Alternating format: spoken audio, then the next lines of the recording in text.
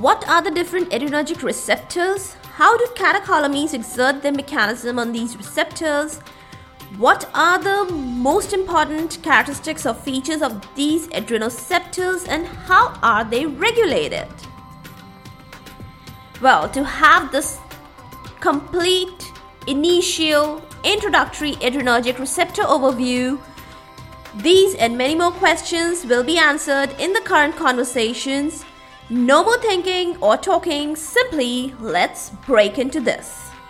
Welcome all to this Pharmacology Difficult podcast. I'm your host Dr. Radhika Vijay, MBBS MD Pharmacology, and this is the audio hub to get the best simplified basic tips, strategies, methods, and lots of ideas to learn better, understand better, and make your concepts crystal clear. If you really find and if there's a question hovering in your mind, is pharmacology difficult? Lend me your ears for a while and let in the magic of knowledge. Let's start with a bullet point list of some general and common characteristics about the adrenergic receptors. Well, the first point to know is that Ahlqvist, capital Ahlqvist, Ahlqvist scientist in around 1940s, he classified the adrenergic receptors into alpha and beta. And what was the basis of these classification? Well, it was the potency of their agonist. As in the case of alpha, adrenaline was found to be highly potent, while in case of beta, isoprenaline brags this order. Now, this classification had its support with the antagonist discovery. The antagonist for the alpha receptors was phentolamine, while it was propranolol for the beta receptors. Second important point to know about these receptors is that all of them, they are G-protein coupled receptors. And they have their second messengers like IP3 and capital DAG, that is diacylglycerol, and cyclic AMP, that is CAMP in the case of alpha receptors, while it's only cyclic AMP in the case of the beta receptors. And sometimes potassium and calcium channels, they are too playing their parts, as in the case of alpha and beta receptors respectively. Classification grew and the types of alpha and beta receptors, they were discovered, their basis of discovery being the specific organ action sites. Now, beta receptors, they were initially divided into beta 1 and beta 2, and later the beta 3 subtype was added in this list. Let's get to know their features. Beta 1 features are, they are found in the cardiac sites on the kidney juxtaglomerular cells. They have their agonist as dobutamine, and one of the antagonists, which is quite common, is atenolol. Let's get to know the beta 2 features. They are found in the respiratory tract, blood vessels, urinary tract, ophthalmic sites, uterus, gut, etc.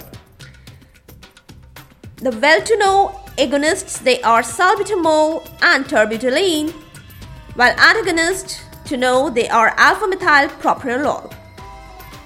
Let's talk about the beta 3 features. They are found in fat tissues, adipocytes.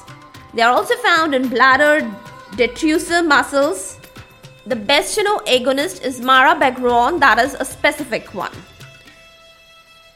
That was a general overview about the subtypes of the beta receptors. As far as the alpha receptor classification is concerned, they were classified based on their site of the presence, that is some kind of an anatomical location initially, but later on this basis of classification was their agonists and antagonists.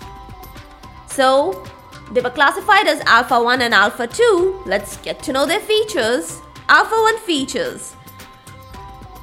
They were present postsynaptically on the effector sites. The action was found to be prominent on the smooth muscles, gut, glands. The agonists to know for these alpha 1 receptors are phenylephrine, and the prominent antagonist was found to be prazosin. Let's talk about the alpha 2 features. The site was presynaptic and also it was postsynaptic. They are present both presynaptically and postsynaptically. Actions were found to be on the nerve endings, brain, pancreas, platelets, blood vessels, etc. What are the agonists that are to account for? They are clonidine for these alpha 2 receptors, and antagonists to know they are yohimbine and Rauwolz-C. Later on, many modern techniques were adopted. One of the famous one was cloning that identifies 3 each subtypes of alpha 1 and alpha 2 receptors. For alpha 1 receptors, the subtypes they were alpha 1A, alpha 1B and alpha 1D, A, B, D. For the alpha 2 receptors, the 3 subtypes found were alpha 2A, alpha 2B and alpha 2C, A, B, C. So there is a difference of the last one, that is, it is alpha 1D in case of alpha 1 receptor subtypes, while it is alpha 2C in case of alpha 2 receptor subtypes. A and B are same in both. Let's get to know the catecholamine action. As far as the catecholamine action is concerned, adrenaline, yes, epinephrine that we also call it, it activates all the adrenoceptors, alpha, beta, all the receptors. While the case is quite different in case of norepinephrine or noradrenaline, because it primarily activates alpha 1, alpha 2, beta 1 and beta 3 receptors, while its weakest effect is found on the beta 2 receptors. I hope you'll note down this thing and remember it forever, because it's gonna help you in the understanding in further systemic pharmacological chapters. Now, coming over to our last portion of today's episode and let's talk about, have a chat about the receptor regulation. Now, many activities in the body and physiological as well as pathological processes, they have marked influence on the receptor number and action. I mean, their density, their efficacy. Let's get to know the details. The first process is up and down regulation. Upregulation occurs when antagonist occupies the receptor for a long duration of time. Then number of the receptor goes up. Their sensitivity or response also goes up. The mechanism is actually the externalization of the receptors on the membrane from the internal side of the cell. Now, this is not only affected by the various processes, but hormones too, they lead to the upregulations. And one of the prominent one is the thyroid hormone excess. It leads to upregulation of the beta 1 cardiac receptors and also its sensitivity, especially to catecholamines. And what the results can be observed? Well, increased in heart rate or tachycardia. That was all about the upregulation. On the contrary, downregulation occurs when the agonist occupies the receptor for a long duration of time. Then the receptor number goes down. And the mechanism involved is either endocytosis or internalization of the receptors. The best example I can give you is about the insulin receptors. There we can see very nicely the downregulation of the receptors. But sometimes both up and down regulation are observed, like in alpha and beta receptors, and both are G protein coupled receptors.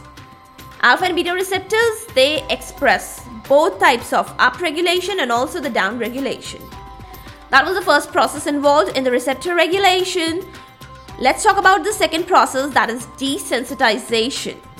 Now, what is desensitization? It's the prolonged activation of the receptor by the agonist. When agonist is actually continuously activating the receptor and occupying it, slowly the receptor response to the agonist goes down. And I'm sure you might have heard very nicely well-known terms in this particular context. They are development of tolerance, tachyphylaxis, which is actually another term for acute tolerance, the receptors turning out to be refractory, etc., etc. Now, this is a very quick phenomenon. Why I'm telling you this? Because as compared to the downregulation, it's very quick, while the downregulation is quite slow to develop. The best example I can give you here is the desensitization of the beta receptors by the beta adrenergic receptor kinase, which is also abbreviated as beta capital ARK. Now, what happens actually? The G protein coupling is lost. And to restore this coupling, the beta agonist has to be removed. And this process of desensitization is very, very common in the diseases and pathology like bronchial asthma. And now we're going to talk about the third process of the receptor regulation, that is supersensitivity. Well, what leads to supersensitivity? First, no agonist for a longer time. Yes, there is no agonist on the receptor for a longer time. The receptor is supersensitive now. Second point, denervation. Denervation supersensitivity also occurs. Third, the antagonist occupies the receptor for a longer time. Yes, all three types, no agonist, denervation, or antagonist for a longer time, can lead to supersensitivity of the receptor. And what is the mechanism involved? It's neither internalization nor externalization, nothing like that. It's actually the new receptor synthesis. Yes, new receptor synthesis occurs and they are expressed freely on the cell surface. And they are so sensitive to even petty and small amounts of the stimulus or the amounts of neurotransmitter, because they are juvenile new receptors. You can call it a kind of a heightened upregulation. And the best example I can give you here is, you might have heard about rebound hypertension. Yes, I know you might have heard about it. It's a common term. So rebound hypertension development after the sudden withdrawal of the clonidine. That's the supersensitivity phenomena. Now with these wonderful novel discussions, let's look forward to the Halloween season and holidays. It's a great reason to rejoice these days. These are filled of magical treats, wizardly, witchy, hocus-pocus tricks, and so much fun, especially for the kids. My heartiest seasons and holiday greetings. May these days be filled with moments of gratitude, fun, peace, joy, sweets, and a lot of goodies and decorations. Have a great time. For all the updates and latest episodes of my podcast, do visit www.ispharmacologydifficult.com, where you can also sign up for a free monthly e-newsletter of mine. It actually contains a lot of updates about medical sciences, drug information updates, and my podcast updates also. You can follow me on different social media handles like Twitter, Insta, Facebook, and LinkedIn. They all are with the same name as Pharmacology Difficult. If you're listening for the first time, do subscribe and follow whatever platform you are consuming this episode. Stay tuned. Do rate and review on iTunes, Apple Podcast. Stay safe, stay happy, stay enlightened. Thank you.